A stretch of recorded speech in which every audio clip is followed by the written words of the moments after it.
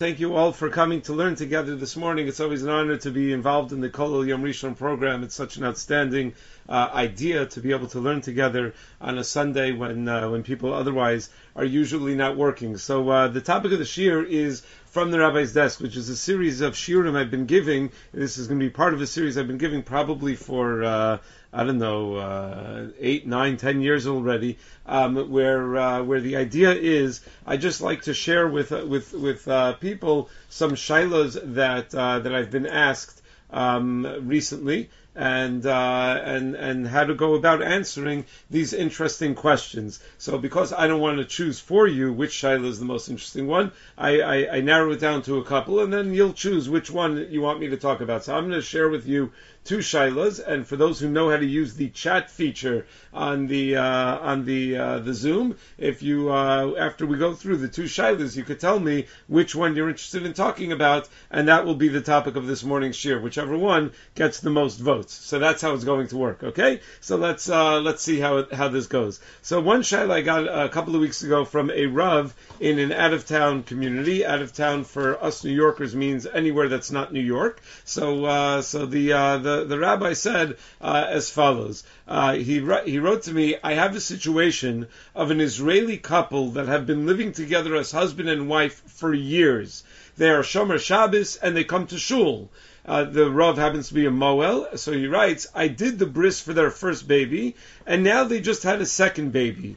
But I just discovered they never had a chuppah or kiddushin. Meaning when they got married, they were not yet religious. They never had a chuppah or kiddushin at the time of their marriage, but they became Bali Tshuva over the years, and now they're religious, and now they have two sons. And the rabbi writes, we're going to arrange that hopefully over the next few days we will do a chuppah v'kiddushin for them. The question is whether brachos should be made at this chuppah v'kiddushin. Meaning, should we assume that the fact that they've been living together as a married couple means that they are already married, and therefore the chuppah v'kiddushin may not really be 100% necessary, and it's a risk of a bracha levatala, to recite a bracha, under the chuppah to recite the 7 brachos and the Birchas Erusin? Or do we assume, no, they never had a chuppah v'kiddushin, so you got to do a chuppah v'kiddushin properly with all of the brachos? So that was the rabbi's shaila. Do we say Savik brachos lahakel, or do you do a chuppah v'kiddushin with all of the brachos? Shaila number 2, I got just this past week. I received the following email. A woman writes to me that her daughter had recently graduated college, and as a graduation gift, her parents had purchased for her daughter a beautiful pair of diamond earrings. And a week after graduation, the daughter went off to Israel to be an advisor on a birthright trip. So the woman writes that while her daughter was gone, while her daughter was in Israel, last Shabbos afternoon, she started thinking to herself, wait a second, I hope my daughter didn't bring those fancy diamond earrings to Israel. She's going to be hiking, she's going to be swimming, she's going to be in all these places. They could get ruined, they could get lost. I really hope she didn't bring these earrings to Israel. So the mother said, you know what, let me check the daughter's room and let's see if the earrings are there. So she went into her daughter's room and she saw a jewelry box on her daughter's desk. She opened up the jewelry box and there was a necklace there, and there was 1 diamond earring. Now, her parents had bought her daughter 2 diamond earrings, a pair of diamond earrings. So this woman said, I freaked out. I didn't know what to do. I panicked. So I started checking all over my daughter's room. I asked my mother to come help me, and we checked all over the carpet, and we could not find the second diamond earring. So she writes to me, I'll pick up with her email right now. She writes, we couldn't find it, and I was so upset. So as I usually do, I said the pasuk of Reb Meir Balanes. But this time I promised an unusually high amount for tzedakah, since I was upset that she lost the gift my parents had just bought her. I promised $3,600. So for those who are familiar, I actually gave this year yesterday, and to a group of women in Woodmere, and there were about 70 women at the shir, and I asked how many of you have heard of and or used the segula of Meir Balanes, and out of 70 women at the shir, 70 hands went up. Apparently, then I tried this again with a group of men, and I would say less than 25%. I don't know why the gender discrepancy. I know of no reason that Rameir Balanes, that this skula should work more for women than it does for men, but be that as it may, there's apparently a very famous skula of saying something about Rameir Balanes and promising money to tzedakah. So this woman took a neder to give $3,600 to tzedakah if she finds the earrings. She said, I had no luck, I couldn't find the earrings. But then I stayed up really, really late after Shabbos until it was morning in Israel, and she writes that I waited till 3 a.m. so my daughter would be awake, which means, just for the record, that's 10 a.m. in Israel, which means her daughter sleeps pretty late. But she waited up till 3 a.m. until her daughter was awake. She called her daughter, and her daughter's like, what are you doing up at 3 a.m.? And she said, well, I'm nervous because and she told her the whole story. I looked for your earrings and I found only one earring, and I can't find the other one. And the daughter starts laughing, and she says to her, no, the earring that you found isn't a real diamond. That's like an old pair of earrings that I had from years ago. It's what do they call it? Cubic zirconium. That's the fake. My real earrings are put away safely in a different place. They're fine. There's nothing.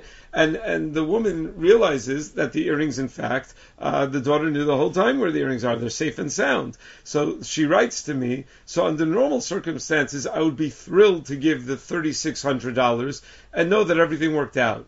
But I'm going through a divorce, and if I use my husband's foundation card without asking, he will be upset with me. Foundation card, I found out, means if someone has like a special charity account that's set up as a foundation, so I guess there's a card that they could use that the money goes straight from the foundation, from their charitable foundation.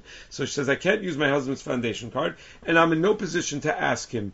I do have the money saved on my own that I could use, but I don't know what I may need that money for one day, meaning she's going through a divorce. She doesn't know what the divorce settlement is going to be and how desperate she's going to be for money going forward. So I'm wondering if the earrings are considered to have ever actually been lost, if my daughter knew where they were the whole time and I just didn't know where they were. Am I required to stick to my neder of giving the $3,600?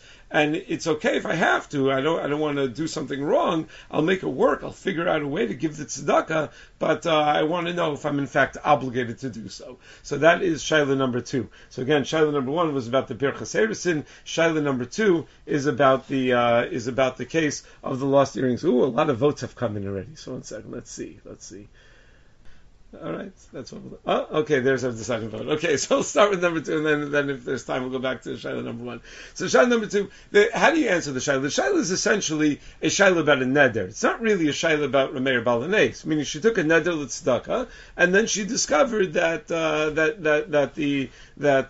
the item wasn't really lost to begin with, that her daughter knew where the item was the whole time. However, so the question is the neder binding? And if the neder is binding, is there any way to undo the neder? Is there anything we could do to make the neder go away? Meaning there are mechanisms within Judaism to undo a neder. So that's really what it boils down to. But before we get to that, let's talk a little bit about this Rameir Balanes. As someone put in the chat, isn't that kishuf? Isn't that problematic? What kind of thing is this, that you just recite some sort of statement and then all of a sudden the Aveda is going to be found? So by the way, if you speak to people who do the Rameir Balanes skula, they will tell you it works 100% of the time. That they always find what they're looking for. But that's irrelevant. Meaning, whenever we're discussing something that sounds like it may be not part of Tamim Tiyem Hashem Elokecha or something along those lines, whether it works or not is not really the question. The question is whether we're supposed to do it or not. So where in the world does this skula come from? So first of all, just to realize that it is quoted by significant poskim in some form or another. The Chida, who was one of the most prolific authors of his time, wrote many, many Svarim. So in one of his Svarim, in his commentary to the Shulchan Aruch, in Birkei Yosef, on Yeridea Simin Reish Gimel, he writes that there was a minhag that people would take a neder to donate money to tzedakah in the name of Reb Meir if they can make a certain profit. So nothing about an aveda, but about an idea of donating money in honor or in the name of Rabbi Meir. Now, who is Rabbi Meir Baal HaNes? Rabbi Meir Baal HaNes is Rabbi Meir the Tana, right? It's not there's not some makubal named Rabbi Meir Baal HaNes. A lot of times people don't realize that. My son told me that Rabbi Nussbacher from Shalavim was on a trip with his wife and her students to the kever of Rabbi Meir Baal HaNes, and all the Mechla girls, his wife teaches Mechla, they were all davening their hearts out at the kever of Meir Baal HaNes, and Rabbi Nussbacher noticed that right next to the kever of Meir Baal HaNes was the kever of Sumchus. Sumchus, Mammon Amutal B'Savik Cholkin. This is like Lumdus in the beginning of Ametzia, comes from Sumchus. So he went to daven by Sumchus's kever, and he's like, I don't even know who this Rabbi Meir Baal HaNes is, until he realized that Rabbi Meir Baal HaNes is the Tana, Rabbi Meir, right? That's the holy Tana, Rabbi Meir. So there is this idea that's quoted by the Chida to donate tzedakah in the name of Rabbi Meir. However, he says better to donate the money before, not just to promise the money, but to actually donate the money. The Chida in a different sefer, in Sefer Pesach Einayim, also says a minhag, but he quotes a minhag a little differently, to donate either oil, shemen lama'ar, or money for the zchus of the neshama of Rabbi Meir, and to do that whenever a person is in any sort of distress. And the Chida says, and when you're doing that, you should say, Elokad Rabbi Meir aneni, that the God of Rabbi Meir should answer me. That's the tefillah that you should offer. And the Chida quotes from Ramami Panu that your intention when doing that, your kavanah when doing that, should be that whatever Reb Meir davens for, whatever kavanos Reb Meir had in his tefillah, I want to have in my tefillah as well. And it became a very common practice that when people were in a state of distress, there would be no der tzedakah l'zchus Reb Meir Baal HaNes, and hope for Yeshuos based on that. In fact, about 200 years ago, there was a practice that started that people would start tzedakos, would start charitable organizations, and they would call it Reb Meir Baal HaNes, because it's a great moneymaker. Because if anytime anyone's in distress, they're going to donate money to Reb Meir Baal HaNes. I thought about renaming my shul Reb Meir Baal HaNes. We should call it Yeshiva University Reb Meir Baal HaNes, and then we'll have all this money coming in to give tzedakah. But very holy and righteous people were involved in charities of Reb Meir Baal HaNes. In fact, no less an authority than Rav Shmuel Salant in Yerushalayim in the 1860s started a tzedakah for Reb Meir Baal HaNes. There's Kol Shara Chomos. That's Reb Meir Baal HaNes, and essentially the Reb Meir Baal HaNes tzedakah was set up, or most of the Reb Meir Baal HaNes tzedakahs were set up to support aniyim in Eretz Yisrael or Talmidei Chachamim in Eretz Yisrael, and that's the way they set it up. But that doesn't really help us understand what does Reb Meir have to do with an aveda. What does Reb Meir have to do with the Shasat Chak? What is this business of Elaka de Meir Aneni? So first to know what the skula is. So if you were to ask people, what are you supposed to do when you are in this distressing situation where you have an aveda? So the skula apparently goes as follows: that you say Amar Rabbi Binyamin, you say some sort of statement as follows, that Rabbi Binyamin says, Hakol b'cheska sumin, everyone is assumed to be blind, ad shakadosh baruch hu meir eseinehem, until Hashem lightens up their eyes, until Hashem enlightens them. Minhacha, and how do I know that that's true? From the following pasuk: the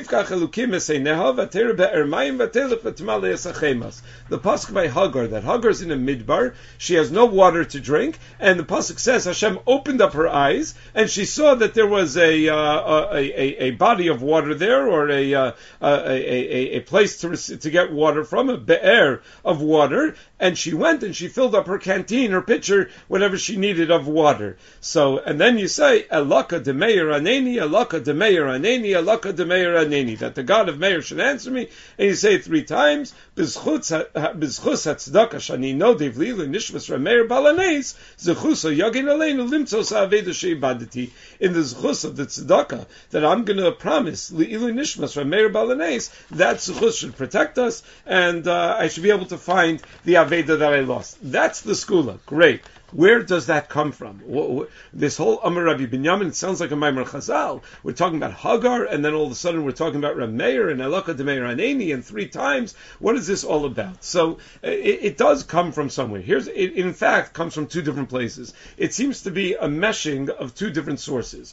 One source is a Medrash Rabbah in Bereshis Rabbah, Parsha Nun Gimel Os Yud Dalid, and the second source is a Gemara in Avodah Zarah Daf Yud Ches, and it seems that for some reason the 2 were conflated with each other. The Medrash Rabbah is as follows. The Medrash Rabbah tells us exactly the first half of that skula, that Amar Rabbi Binyamin, Hakol B'Cheskasumin, that we're all considered to be blind until Hashem opens up our eyes, and we quote the pasuk, Vayifkach Elokim Eseinav Vatera Be'er Mayim Vatelech V'Tamalei Achemes Mayim V'Tashkes Anar. Right, we quote that pasuk about Hagar, and what are we trying to indicate with that pasuk about Hagar? That the Be'er Mayim was probably there the whole time. She just didn't see it. And very often when we can't find something, it's right there under our nose. But for whatever reason, we're not finding it. So we bring to mind that story with Hagar, that when Hashem allowed her to pay more attention, or to know where to focus her attention, she was then able to see it. So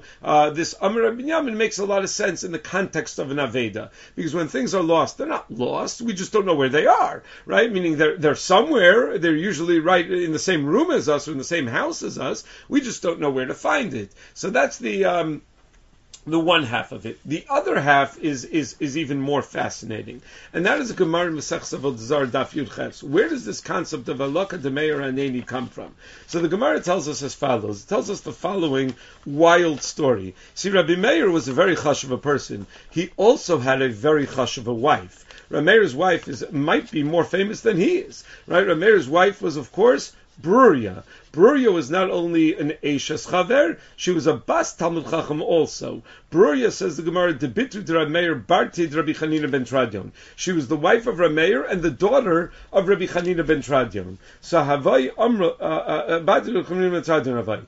Amra lo, she said to Rabbi Meir, Zila b'milsa diasva achtoi bekuva shel zonos. Apparently her sister, another daughter of Rabbi Chanina ben Tradion, was taken captive by the Romans and was held in a kuba shel zonos, in a house of ill repute. And that's where she was being kept to rent out her services for sexual immorality. And it was a terrible bizayon that a daughter of Rabbi Chanina ben Tradion would be in such a situation. So she said to Rabbi Meir, essentially, do something about this. Now, wives often say to a husband, there's a problem here, do something about it. So how would Rabbi Meir respond?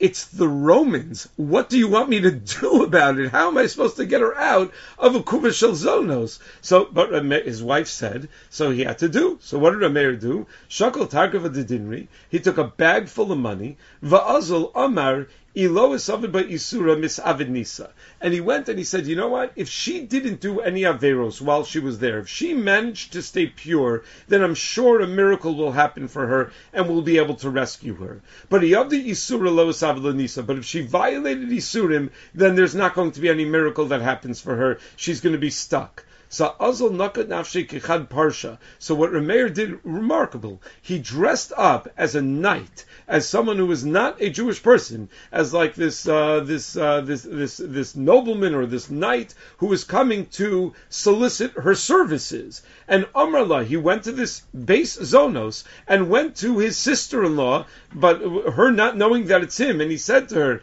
Hashmieni li. He propositioned her. Amrullah, she said, nah, dashtana ana. It's a bad time. I'm in Nida. It's not going to work out now. So Amrullah, so he said to her, Mirtach lemirtach. It's okay. I'll wait. Meaning you seem worth it to me. I'll wait for a few days till you're no longer in Nida. So Amrullah, nefishin tuva, deshapir minai.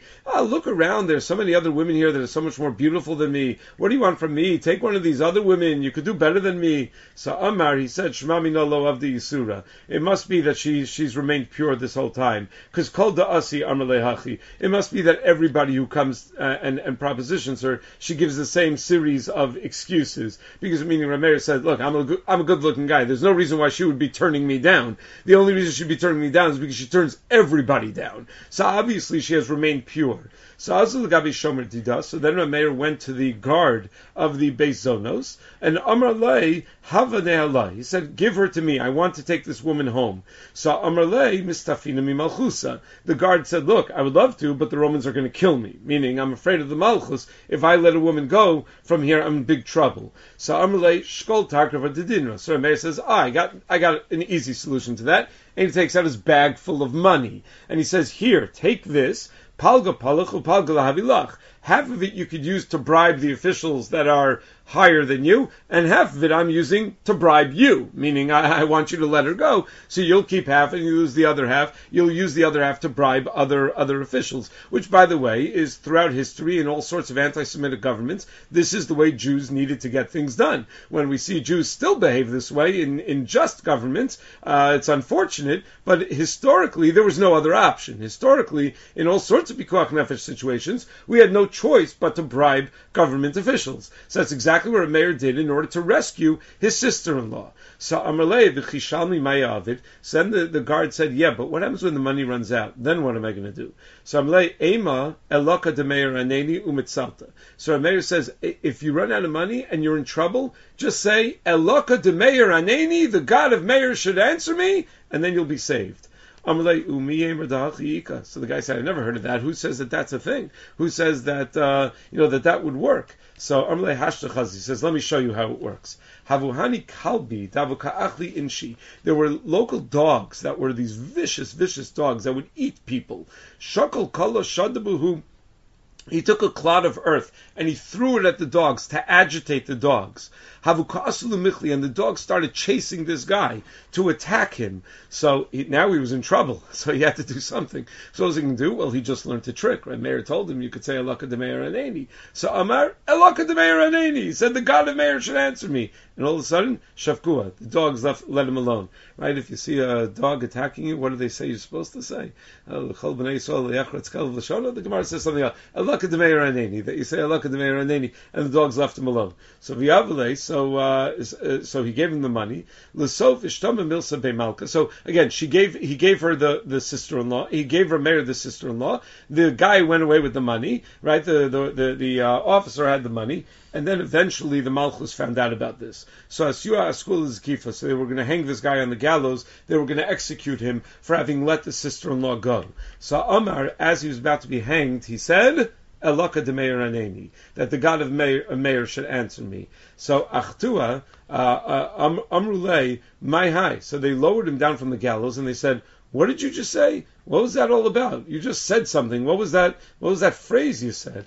Samaluhu, Hachi Avamaisi. He says, well, it's actually a crazy story. I met this guy, Meir, and he wanted to rescue his sister-in-law, and he goes through the whole story. So the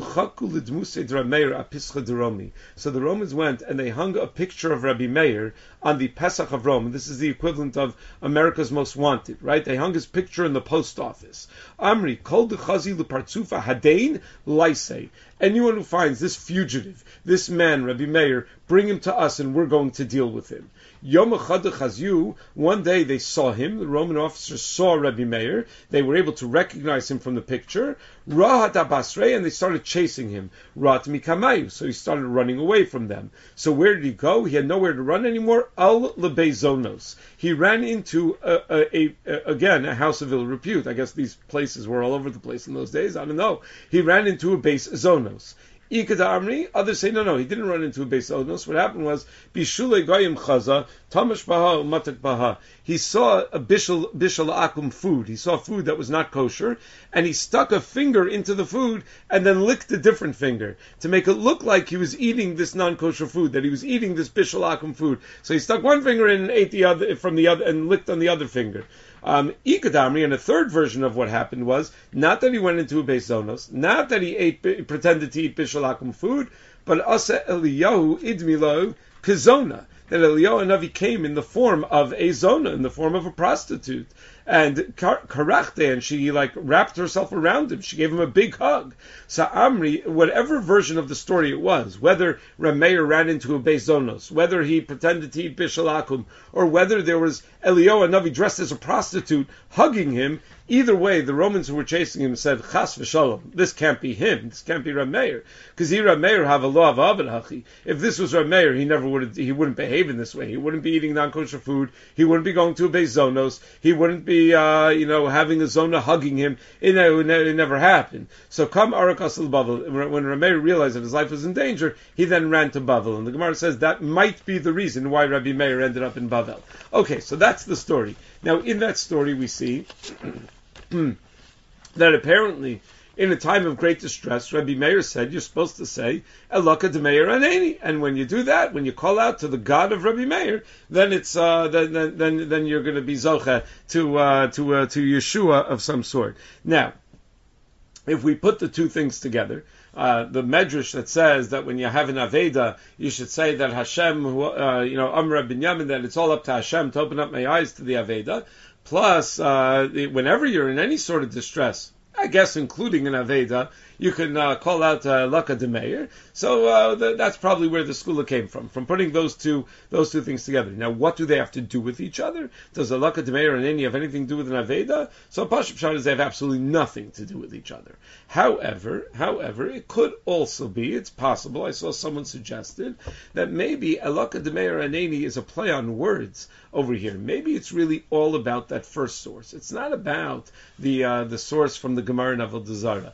Maybe it's really all about that medrash, that when you have an Aveda, you should just recognize that HaKadosh Baruch Hu is the one that enables you to see and enables you to find things, even when things are right under your nose, and you put all your bitachon in HaKadosh Baruch Hu. And it's got nothing to do with the story of Reb Meir. Because if you look at the actual statement of Rabbi Binyamin in the medrash, it's Hakol b'cheska sumin ad shakadosh Baruch Hu meir es einehem, until Hashem comes and is meir es einehem.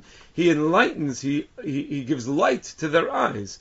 So maybe Elaka de Meir Aneni is just a phrase that we borrow from the Gemara and Avodah Zarah, but what we're really saying is Elaka, the God de Meir, who gives light to our eyes, who enables us to see. And maybe it's not even Aneni, it's Alaka de Meir Einay, that Hashem was Meir Einayim. We have to remember, Meir is not only a name, it also means light. In fact, the Chida, in a different sefer, I mentioned he's a prolific author, he wrote a lot of svarim. In a sefer called Shem HaGedolim, the Chida writes, there's a name in Judaism, I'm sure people here know someone with the name Shner. So the Chida writes, where does the name Shner come from? He says that in the family of Rabbeinu Yonah, I think it was, there was a machlokas what to name a child.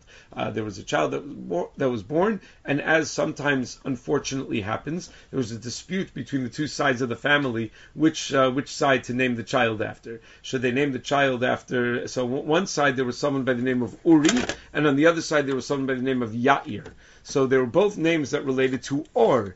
Uri and Yair, but they weren't sure which side to name the child after. So what they chose is Shnei Or, two that relate to Or, and that's where the name Shneor came from. That it's Shnei Or. So when you have a name like Meir, you remind yourself that it relates to light. So maybe in this context also it relates to light. Agav, my uncle Julius Berman once told me that he was talking to Rav Soloveitchik's mother once. So Rav Moshe Soloveitchik's wife, Rav Soloveitchik's mother, and this is obviously pre-1967. 1967 was the year Rav Soloveitchik was in triple Avelis for his wife, for his brother, and for his mother. So Julie said that Rav Soloveitchik's mother said to him, Yudel, you notice anything unusual about my son's name? And my uncle was like, unusual. His name is Yosef Dov Halevi Soloveitchik. I mean, his great-grandfather was the Beis Halevi. It's like the most obvious name to, that he possibly could have been given. Of course, he's named after the Beis Halevi. Nothing unusual at all. She said, no, you're not paying attention. Think about it. There's something unusual about his name. So he said, I don't know what you're talking about. So she said, among Ashkenazim, the minhag is that the first name goes to the mother's side of the family, not the father's side of the family. Among Sephardim, it goes to the father's side of the family. So unless there's a major reason to go against the convention, we always go, the mother's side of the family always gets the first name. Beryl was my Bechor, and we named him Yosef Dov after my husband's side of the family. Isn't that unusual? So my uncle said, unusual? I mean, his great-grandfather was the Beis Halevi, right? So I would think that would be enough reason to go against convention, right? To name him after the Beis Halevi. And the Rav's mother said, no, it's not what happened. What happened was, he was born. My father-in-law came to visit, father-in-law being Rav Chaim Soloveitchik, and he said to me, I want you to name the baby after my father, after the Beis Halevi. She said, I told him, no way. I get the first name. You don't get the first name. And Reb Chaim said, she ran a tough bargain. So Reb Chaim said, I'll tell you what.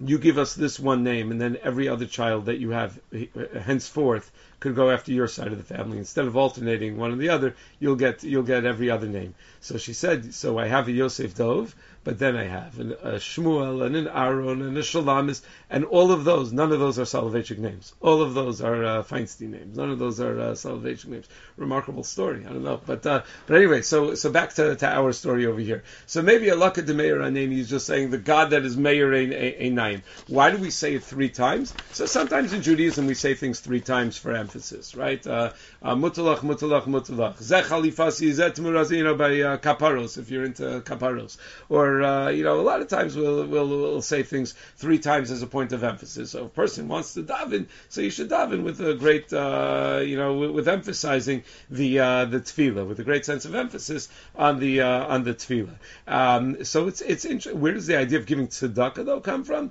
So in general, whenever you give tzedakah and you associate that tzedakah with a tefillah or with a mitzvah, it strengthens that mitzvah, right? We do have such a concept, meaning the Mishnah Berurah writes, for example, that when a woman lights Shabbos candles, there's a minhag to give tzedakah before lighting Shabbos candles. Why? Why is there such a minhag?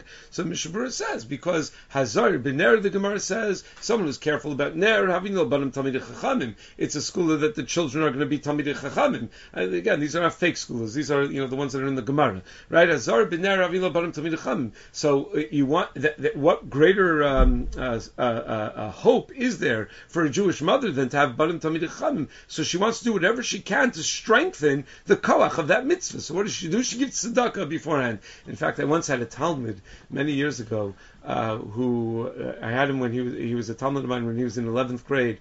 So he called me years later. He was already married. He had children. And he told me that when he got married, his wife had told him that her Kala teacher said that every time that they were intimate with each other, they should give tzedakah. They should give like $50 or $100 to tzedakah or something like that. And he said he's been doing that. But now he just lost his job, so he doesn't think he could afford it anymore. So what should he do? So right away I was like, what kind of strange thing is that to say? Like, it sounded very Christian to me. It sounded like, you need a kapara for, you do it a mitzvah. It's a mitzvah sona. It's a mitzvah shalom. What are you talking about? Like to give tzedakah? So it sounded very odd to me. But even if it's odd, you still have to be matir neder, meaning it's still a neder mitzvah. My brother is a very straightforward and blunt person, so when I asked him about this neder that this person had to give tzedakah every time he had tashma shamita with his wife, my brother said, look, it's a neder mitzvah, just like if a person were to promise to give tzedakah with every bowel movement, it would be a neder mitzvah, meaning it doesn't matter what you're attaching the tzedakah to, whenever you say that you're going to give tzedakah, so that's a neder mitzvah. So it is something that would require Ataras Nedarim. So I remember I was very bothered by it. I called Rav Shechter and I asked Rav Shechter, like, what's the story that some Kala teacher is saying that they should give tzedakah? So he said, maybe you could say like that Mishnah Berurah, that you give tzedakah before lighting neiros, because Azar b'ner having lo banim tamid cham. So Rav Shechter said, what do you think is a bigger school to have banim, lighting a ner or mitzvahs ona? So probably they're just strengthening the mitzvah. He didn't recommend it as a thing to do, but he was malamid zchus on such a practice. But anyway, so they needed to do Ataras Nedarim because it was a real neder. So now, As far as the skula, I just used most of my time describing the skula, which wasn't really the core shaila over here. But as far as the skula goes, so there is this thing of saying alaka d'meir aneni, but it's not just saying alaka d'meir aneni. Nothing in Judaism works that way. It means davening to the Ribbon Shalom with absolute bitachon, the way Rabbi Meir would daven to the Ribbon Shalom with absolute bitachon, the way Rabbi Meir was encouraging this God, this guard, to daven to the God of Rabbi Meir with absolute bitachon. It's not even really about the God of Rabbi Meir. It's about our God. It's about the fact that we have absolute bitachon in the Ribbon Shalom. So, but that's probably where it comes from. So, is there anything wrong with doing it? Probably not. You're doing a neder l'tzedakah, which is a nice thing to do, to donate money to tzedakah, and to daven to HaKadosh Baruch Hu, as long as you realize that that's in fact what you're doing, that you're davening to HaKadosh Baruch Hu, and that passage of Amar Binyamin is exactly the point, is that it's not me, that it's not some magic, that it's not I push a button and this comes out. It's that I'm davening to the Ribbon Shalom, right? So that should always be the kavana. Now let's get to the core shaila in the 7 minutes we have left, right? Meaning the woman took a neder to give tzedakah, to give $3,600 for tzedakah. Is that neder binding? So why wouldn't it be binding? Meaning you take a neder tzedakah, you have to fulfill the neder. So there are a few reasons why one might argue that it's not binding. Rav Moshe has a tshuva in Yeridei Chelik Aleph, in Igros Moshe Yeridei Chelik Aleph, where he discusses a case of a woman also who took a neder tzedakah. The case that he was dealing with was a bit of a funny case. A woman was put on a diet by her doctor, and she said that she'll give $1,000 to tzedakah if she loses weight. But she wasn't specific. That's what she said, if she loses weight. What if she lost 1 pound? So does she owe $1,000 to tzedakah? So that was the shaila Rav Moshe had. So it's not much of a shaila, meaning he spends 2 pages discussing something else, and then in the last line he says, no, obviously not. If you lost 1 pound, just eat a piece of cake. That's not called losing weight. Losing weight would mean that people would say, oh wow, you look great. You lost a lot of weight. Meaning someone like other than her husband, someone who's like being honest with her, right? Meaning like someone would noticeably say that you lost weight, right? So that's how Rav Moshe said. But Rav Moshe in that tshuva discusses whether such a neder is binding to begin with, because says Rav Moshe, it's not a Tanai kafel. She didn't make a full Tanai, that if I lose the weight, then I'll give the tzedakah, and if I don't lose the weight, meaning there are mishpatei tanoim, there are rules of how to make a Tanai, and she didn't follow the mishpatei tanoim. So maybe you could say the same thing over here. So Rav Moshe goes to great lengths in that tshuva, what he dedicates the bulk of that tshuva to, is to say that you don't need mishpatei tanoim when it comes to a neder for tzedakah. So that if we're barking up that tree, we're going in the wrong place. That's not going to help us. Another possibility is maybe this whole neder was not really a neder. Because I asked her, I said, did you verbalize the neder or did you only think the neder? Because a neder typically is only binding if it's verbalized, if someone says it. But if they only think the neder, then it's not going to be binding. And the woman said, I only thought it. I did not verbalize it. I only thought it. So I thought, maybe we have room to be makel over here. However, the Ramah writes in Yeridei on Simration Ches, Im chashav belibo litein eze davar l'tzedakah, chayiv l'kayim machshavaso ve'ein sarich amira. That specifically when it comes to tzedakah, even though by most nedarim, a thought alone is not mechayiv, when it comes to tzedakah, thought alone is mechayiv. So I said, oh no. So even thought is going to be problematic. However, the Pischei Tshuva on the bottom of the Yeridei and the Gilyon Maharsha on the side of the page in the Yeridei both quote from a Tshuva sefer called Das Eish, Simin Yodalid, where the Das Eish says that this idea that a machshava is going to be binding for tzedakah is only if the entirety of the neder was not b'machshava. There was something verbalized, and the details were b'machshava. For example, a person verbalized, "I'm going to give tzedakah," and b'machshava said to themselves $3,600. That's when it would be binding. But if the entirety of the neder was all b'machshava, then even the tzedakah it won't be binding. So I thought, oh great, okay, so we have a way to help this woman that the entirety of the neder was all b'machshava. But then it occurred to me, you look back at what she said at the passage of the, what she called the Rabbi Meir Balanés pasuk. It's not a pasuk, but the passage, and what does it say? Bizchus hatzedakah sha'ani nodev li'iloi nishmas Rabbi Meir Balanés. She said that she's being nodev tzedakah li'iloi nishmas Rabbi Meir Balanés.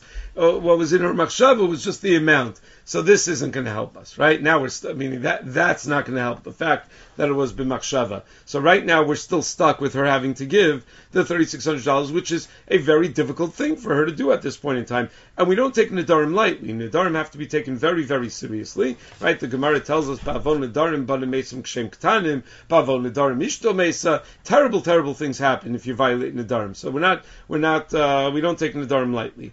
Then there's another possibility of how to avoid this, how to get out of this neder, and that is quite simply that it might be a neder b'talus. The whole neder may have been taken under a mistaken premise. So what is the mistaken premise? So one could argue the mistaken premise was that she thought the diamond earrings were lost. They, in fact, were not lost. They were safe and sound, and the daughter knew where they were the whole time. So I argued, what do you mean they're not lost? Everything that's lost is somewhere, meaning it doesn't just disappear. Obviously, it's somewhere. The definition of lost is that I don't know where they are. So she took the neder because she thought that she didn't know where they are, and she didn't know where they are. Now she knows where they are. How can you call that a neder b'talus? So the counter-argument would be, they weren't lost to the owner.